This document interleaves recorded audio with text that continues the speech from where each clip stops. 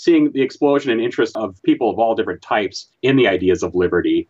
We talk about how we're not quite there yet, but damn it, we're getting pretty close to where these ideas and things like that have percolated through, the mainstream, and people are aware of them at least now.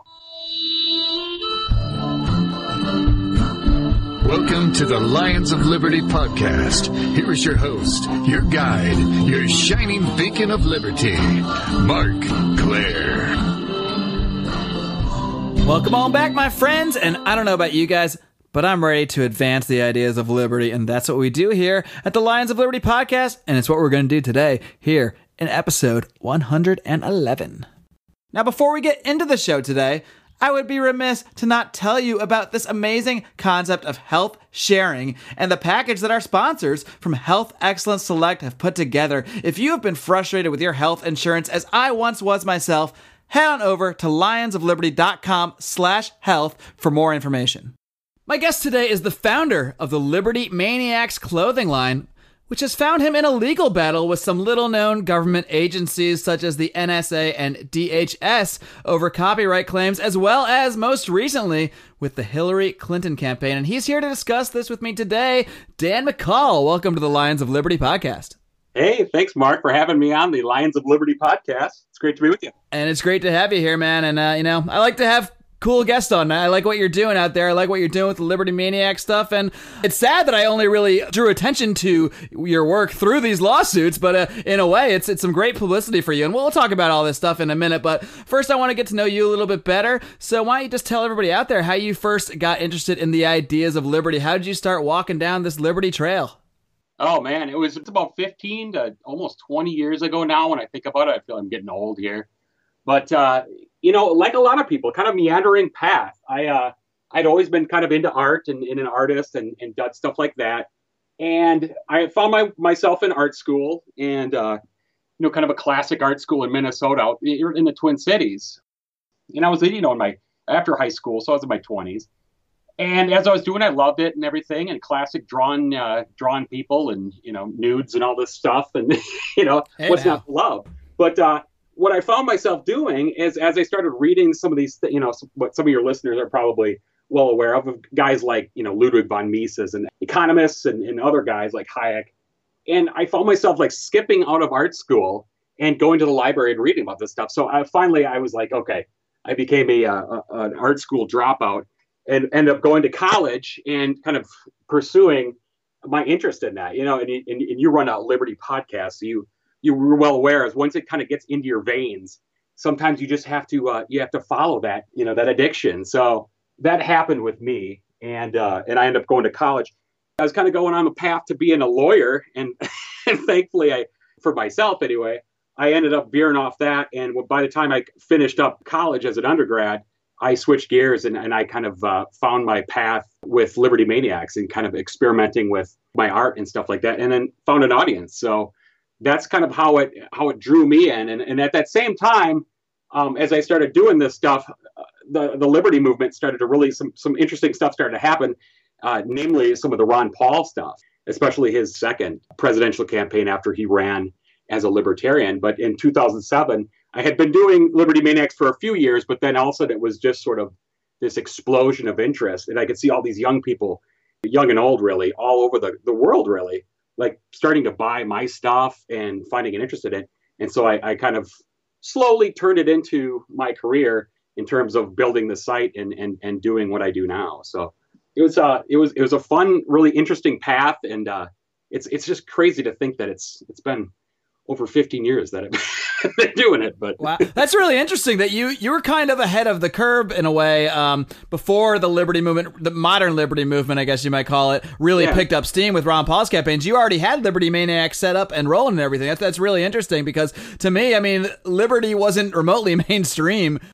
The word might be, a lot of Republicans might toss the word around, but liberty as we know it, philosophical individual liberty, that was really Ron Paul bringing that onto the mainstream stage in 2007. So it's really interesting that you were already not only into it yourself as I was. I'd followed Ron Paul since college. A good friend of mine had referred me to his writing, and I just love the guy. I love the way he approached issues. I love that he was looking at things in terms of individual rights, not in terms of just, collectivism or what's going to benefit a Republican or a Democrat or that kind of thing. And then I was just kind of blown away when this guy comes out and announces he's running for president. I was like, wait a minute, hold on. We're supposed to be niche. Like I'm supposed to be like alone in my basement reading like Hayek. I'm not supposed to be talking about this stuff with more people, but just like you said, that addiction thing, I think it's one thing to really feel it in yourself and decide you're a philosophical libertarian. But when you really get that inspiration that you can't keep it to yourself anymore and you have to find ways to express it, there's really no way to stop that I've found yet. I've only every week I end up putting more and more into it and not less. So if anyone finds a cure to this liberty addiction, let me know. But for now, I guess I'm just going to keep rolling with this stuff. It's more of a maintenance thing, right? It's in your blood. It's like a lifelong condition, and you just have to maintain, I think. And so obviously, you can hear it in your voice that it's an outlet. It's a creative outlet, and you got to kind of tap that vein. You gotta let it out. So. I think it's important to have an outlet too, because I've really found that now that I do this podcast all the time and I write every day, I used to get in the liberty conversations constantly. I mean, everywhere I went, you couldn't avoid it. And that's good. I mean, I still do that in real life. But the fact that I have this outlet and that I, twice a week, I'm just spouting my nonsense, that it really gives me that ability to kind of chill out a little bit in real life. I don't need to bring it up every time I see a political issue on TV. I don't need to start talking to whoever happens to be unlucky enough to be sitting next to me. So what you're saying, Mark, is your friends and family really appreciate that you have an outlet, right? Yes. They love my podcast, and not necessarily because they listen to it, but many of them do also, Right, yeah. No, that's the same thing here. I found when I was, especially in college, you probably had the same thing. When you get kind of ignited by the flames of liberty, however you want to say it, and that's kind of a cheesy way, I guess, but it's cheesy, but it's true. It's true, Yeah, it lights a fire in you. And I remember in college just doing the most inane, just stupid stuff, trying to stoke conversations. And inevitably you get the looks from people like, what? I don't want to hear this, or, whatever. So that was kind of how I meandered into doing what I did, because at that time, the internet was still pretty new. Certainly the movement, the way it is now, was really new. And so it was just, that was something that even kind of caught fire with me even more, was that when I could make something, there was someone even at this point, there'd be people even in Germany and stuff buying posters and shirts. And that was just like, wow, okay. Because you do really, back then, you really kind of felt like you were, one of the 3 guys in your college that believed this stuff, or whatever. And so you just felt so alone. And when people kind of responded to it, really, for me, the internet was the only platform, the only place that I could have really, done what I did. I couldn't certainly have put up a corner shop and done anything and had, That's what I was going to say. If you opened up the Liberty Maniac store in Minneapolis, you might not last too long. As much as I like to think they'd be flocking in. But when you have this outlet now on the internet, literally billions of people could find your stuff now. Right. Yeah. That's what's incredible to me. So it has been fun. And certainly over the past 10 years, but really the past 5-6 years, seeing the explosion in interest of people of all different types in the ideas of liberty. We kind of all talk about how we're not quite there yet, but damn it, we're getting pretty close to where these ideas and things like that have percolated through, the mainstream, and people are aware of them at least now. Maybe not all agree, but, you can kind of see some of these, what was it, last week? I forget who did the poll, but they were saying, it was in the press a little bit, that a good portion, I don't know if it was 20% or 25% of people in America sort of thought of themselves as libertarian. Now, who knows if they were really, clear on what that meant or what they meant by that. But, it's certainly different than it was 10 years ago. I know that. And so that always gets me going. I'm sure it gets you going too, doing your podcast and getting conversations started. But it's pretty electrifying. Well, sure. I might even be a little too obsessed with stats sometime. I think I've gotten a little better, and I try not to look that often. But it is inspiring. You do need to know at some point that I'm not just talking to this microphone, and maybe not just to the one guest I'm talking to at a time. Right. At some point, you have to confirm that there's a reason to do this. But it is great to see, especially when I see a little dot in some other country. I see a dot that says someone listened in Ukraine. I'm like, wait a minute, what? I've never been to Ukraine. Why is someone? I get it when my friends in LA are listening. That makes sense. But why the the hell is someone in Ukraine listening to me? It's crazy, but they do, and that's the beauty of the internet. We have the ability with this technology to reach so many more people, and that's why I'm really optimistic. Even though so many things look so bad on the surface, we have the ability at least to really affect change on a global scale, which is really incredible. Something that we could never say 20 years ago, that people here in the United States could just reach someone in China or in the Ukraine. It's crazy. Yeah. Let's talk a little bit more about your Liberty Maniacs. I mean, it's going great. Obviously, the Ron Paul campaigns and the picking up of the Liberty movement, it really helped bring attention to your work and your clothing line. And then things took a little bit of a turn, and you received, I guess, a letter from, I think you actually received, I'll let you tell the story, but was it first from Cafe Press that you received the alert that they were going to have to pull your products down? Or tell everybody how this all went down. Yeah, it was, I got a notice by the wrong folks, I guess. In a way, I guess it ended up working out, but it was about, it's 2 years ago now, in 2013. It was just days really after the revelations that Edward Snowden was the leaker of the NSA information about, widespread surveillance, the American population in the world. And the whole thing was going on. I think he was still in China, and there were questions as to where he was going to go. So, of course, me doing what I was doing, I had, already done parodies of the NSA and things like that.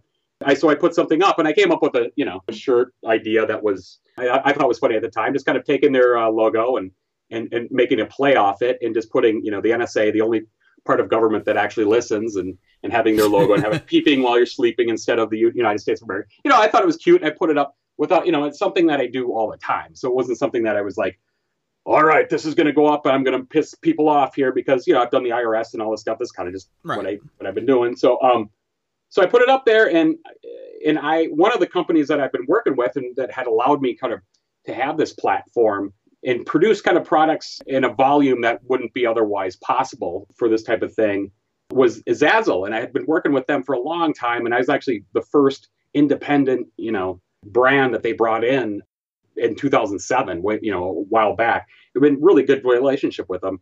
And I got notified by them like 3 hours after I had put this shirt up that it had to be taken down due to copyright infringement. And I kind of looked at it and went, what the heck? And I read the email, and it said the intellectual property holder made a claim against this. And so, looking at the email, the NSA would be who they're talking about, I think. So I had to have a good relationship with them. So I gave them a chat back and tried to get a hold of them and see what was going on. And no reply for days, really, was what happened.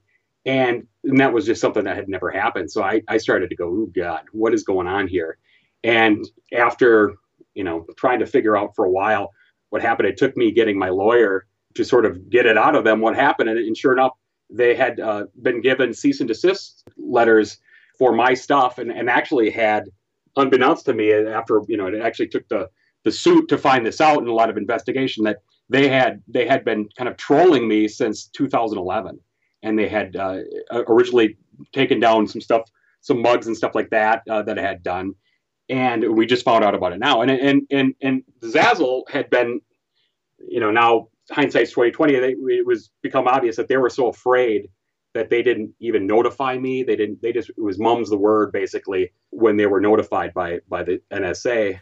It's weird when we're nervous over like removing mugs and stuff. It seems so ridiculous. It's so ridiculous, and then it's like there's this. It's chilling too. It's kind of like this company was so afraid, they didn't want to mess. And there could have been a multitude of reasons that they did. Maybe they had, I think they have contracts with people. I don't know if they're doing business with them. I don't know, but you can see. I guess long and short of it, you can see the argument where they're afraid legally, but in terms of just common sense and just general decency, and there's no reason they should have done it. At least they could have notified me that there was an issue. So long and short of it, we, after talking with my lawyer, we found out that it was all actually the Department of Homeland Security had been doing the same thing. And they were using a very similar justification. The NSA was using the justification that we were using their logo and their identity without permission. And so any use or even use of the acronym NSA or the National Security Agency, using that on any sort of product or anything, it had to have the express permission from the director of the NSA, which is just, profoundly screwed up. like you're gonna call him up and, hey, I'm working on these T-shirts. Is it cool if I mean, it's absurd. Just stupid. So after that, the DHS had a similar claim. Theirs was just a defacement, so you couldn't use anything that had to do with the Department of Homeland Security and deface its logo or anything like that. Some weird thing that basically kind of made up regulation or law that they had. So, or justification. So we ended up kind of talking about it. We convinced a little bit about it, and we decided to go for it. And we ended up going after and suing them over a violation of my First Amendment and misuse of copyright law. So, and that was, I guess, November is when we actually ended up filing. So it took a few months to get everything lined up and actually file in court in Maryland, federal court. And so it was kind of over the holidays and stuff like that. We had to kind of wait and see what was going to go on. And finally, in February, we were notified that the NSA was going to, actually, after the story had kind of taken air across the country and the world, they finally settled out of court and decided to repay my legal fees or my filing fees, which was like $500, but then also, issue a statement that what they did was incorrect and that they wouldn't do it again. So, which was, in my view, is fine.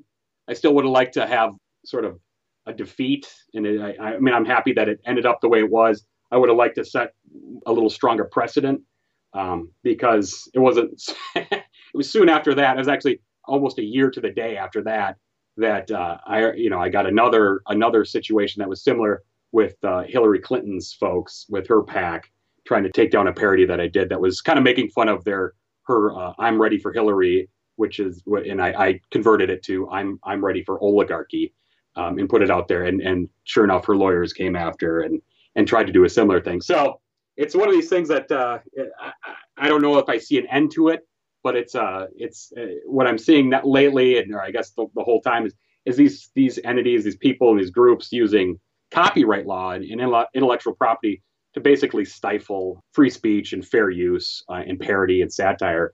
And it's something that's I'm hoping that something like these cases do something to sort of give them pause when people are trying to use IP to shut you down. But we'll see what happens this coming election on my end. It seems a little crazy because, I mean, it's pretty well established that, there is such a thing as fair use for logos and stuff like that. And it's not like you were putting out NSA T-shirts acting as if you are the NSA and trying to misrepresent yourself as a DHS agent. I mean, you're using them as a parody, and that there's plenty of legal precedent that shows that people can do that as far as parodies go. And yet they still came after you. So do you think they were just hoping that, you're not a guy that was going to really fight it, or you weren't going to go get a lawyer? You were just going to roll over and say, oh, well, I guess I can't use it. Yeah, that actually was one of the more difficult things to be honest, because is because it became pretty clear that was the case. And one of the reasons I know that is because I could sense the chilling effect in terms of when I talk to other artists and other people, they're very afraid, very tentative to kind of do the same thing. And I've known that that's been the case. Making fun of the government isn't always as much as it should be. It's not one of the most popular things to do. It can be a risky proposition.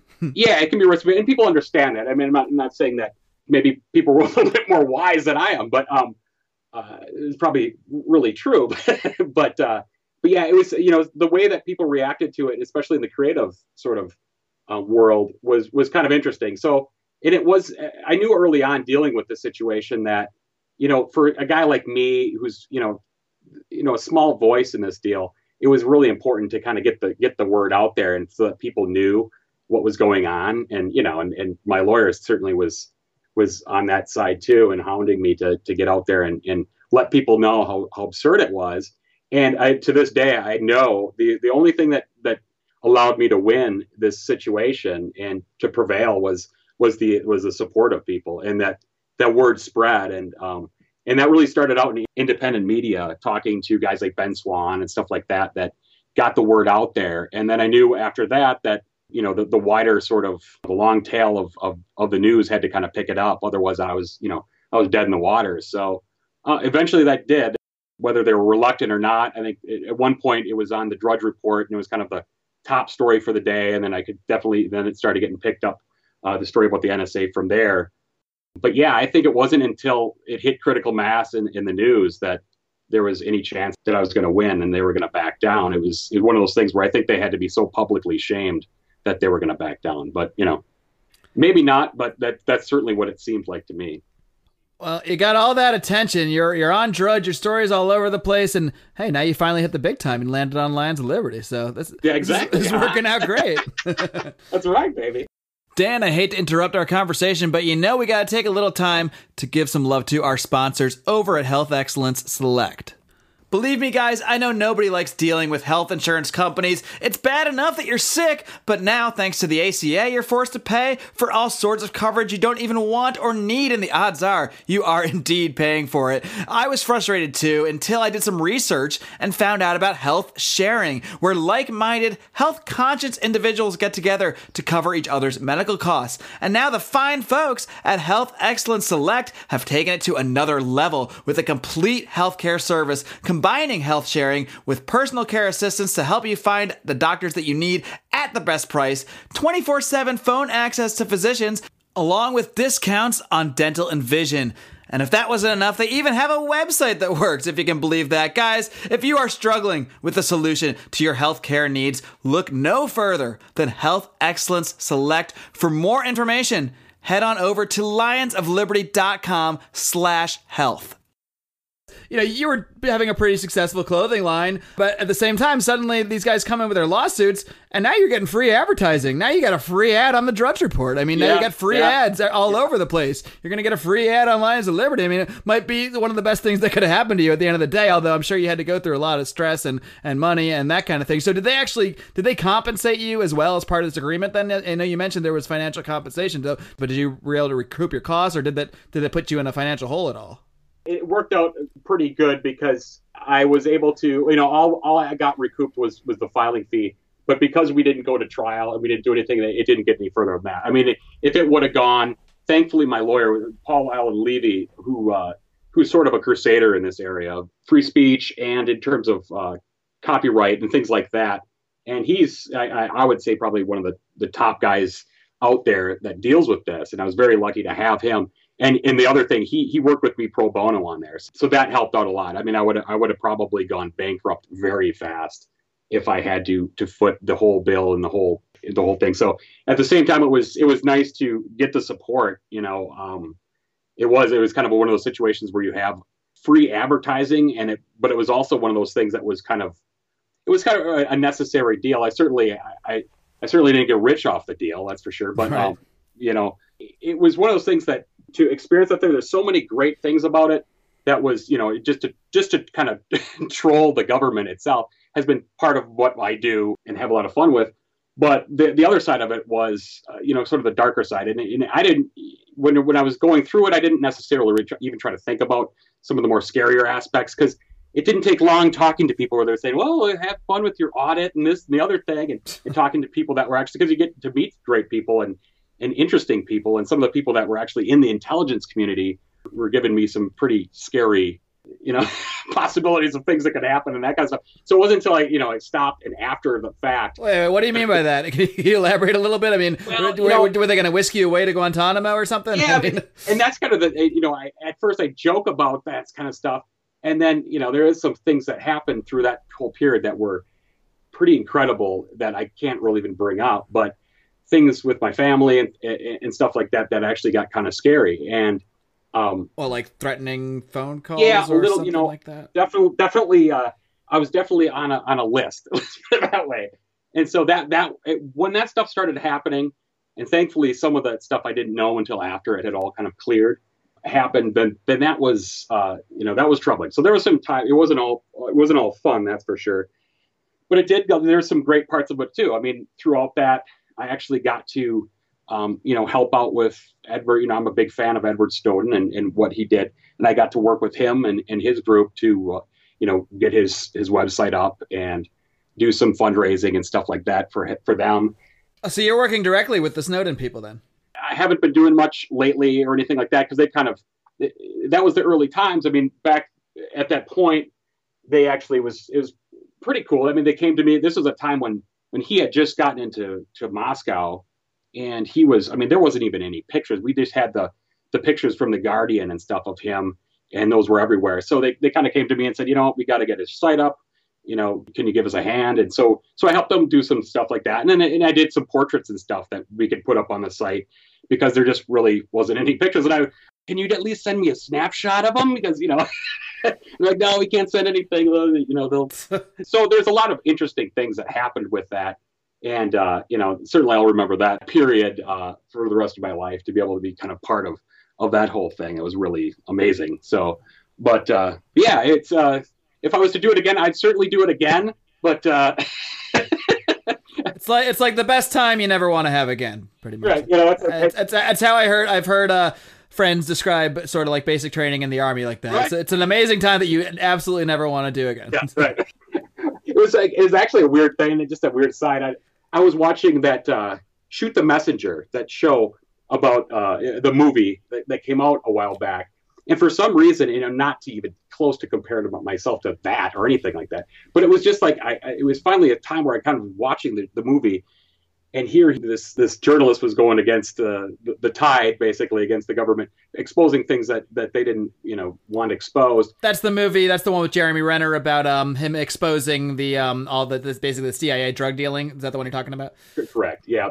And so for whatever reason, I was sitting there with my wife watching that, and I was just almost in tears. Like, I hadn't really thought about the things that could happen. And for whatever reason, I was like, oh God, I was terrible. Like, what did I just do? And this was over a year afterwards. So well, you never know. Hopefully they're not nearly as threatened by your T-shirts as they were by someone, uncovering their entire drug smuggling operation. So, and like I say, I wouldn't even put myself in that category, but it's just, it's a little scary, but but fun too. And hopefully we won't have to. I won't have to make those same kind of parodies. But I look forward to kind of, that's one of the fun things about what I do is being able to kind of digest the news and spit out stuff like this. So it's a nice opportunity. I'll tell you, I'm already looking forward to, as soon as I hang up with you, I'm going to go check out. Are you selling these Ready for Oligarchy bumper stickers right now, or have you had to sort of cease operations? Yeah, no, we got those. Because I want one of those, because I tell you what, I'm out here in Los Angeles, so you can imagine, I see these Hillary stickers everywhere, and I just really want to put one of those things on my car. So I will be on your store shortly. That was the impetus. They were, in Minnesota too, they're pretty ubiquitous. I mean, everywhere I was going, and that was the thing. I'm staring at this bumper sticker on the road, and then on the radio comes a story about how Jeb Bush is going to run for president probably, and this whole thing. I'm like, oh my God! I mean, this is so that meme was born then. Are we going to get some Jeb parodies in our future here? Oh yeah, I think I'm looking forward to this election coming up. I always kind of gear up for these, because it's one of those times when, people are just kind of cute. It's one time where even the average person kind of pays attention. And so it's an opportunity to kind of to get some jabs in to kind of communicate ideas that they might not otherwise pay attention to. And just the cast of characters this time, I think, is going to be hilarious.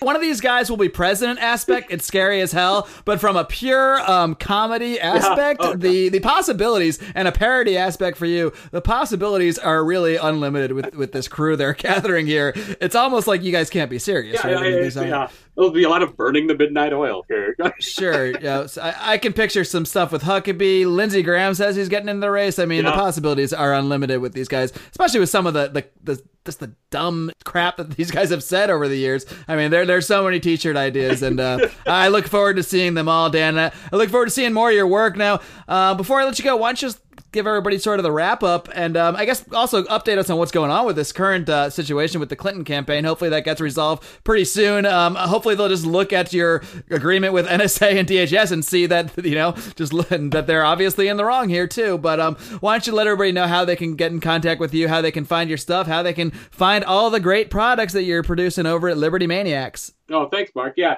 just head on down to libertymaniacs.com, and you'll see our site. You'll see all sorts of shirts and posters and all that kind of stuff, and our blog. And there's a bunch of different places where you can actually shop.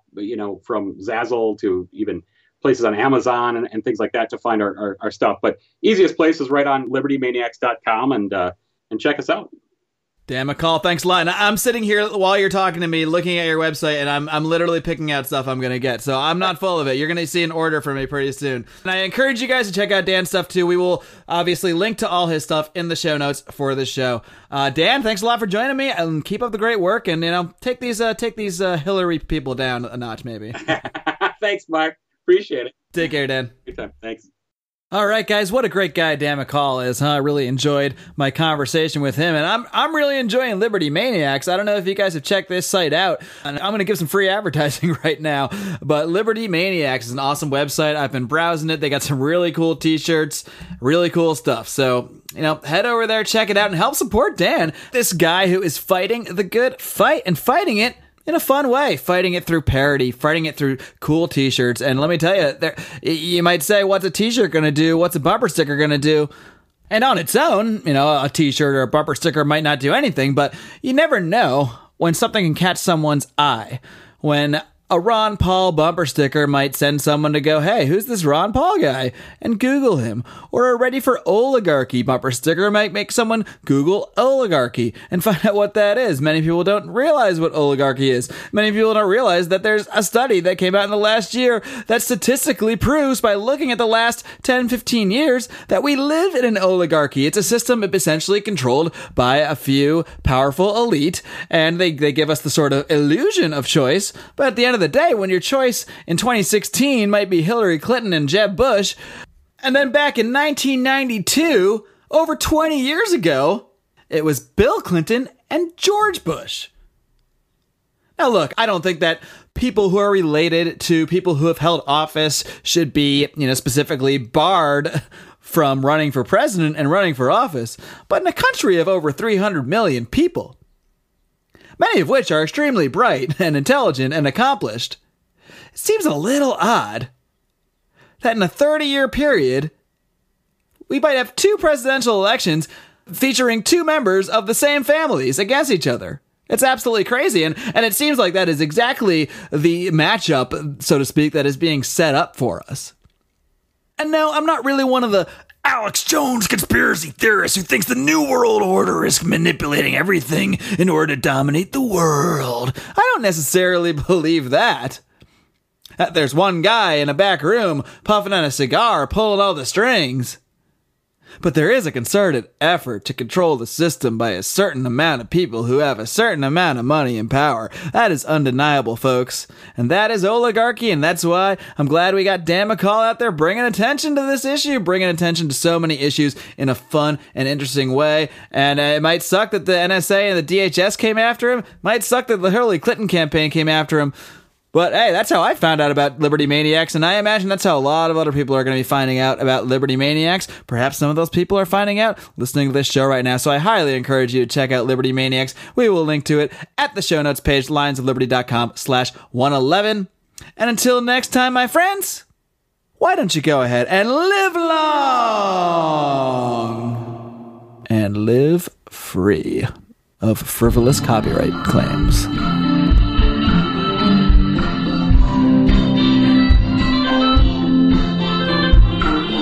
Editing and mastering is John Daubert.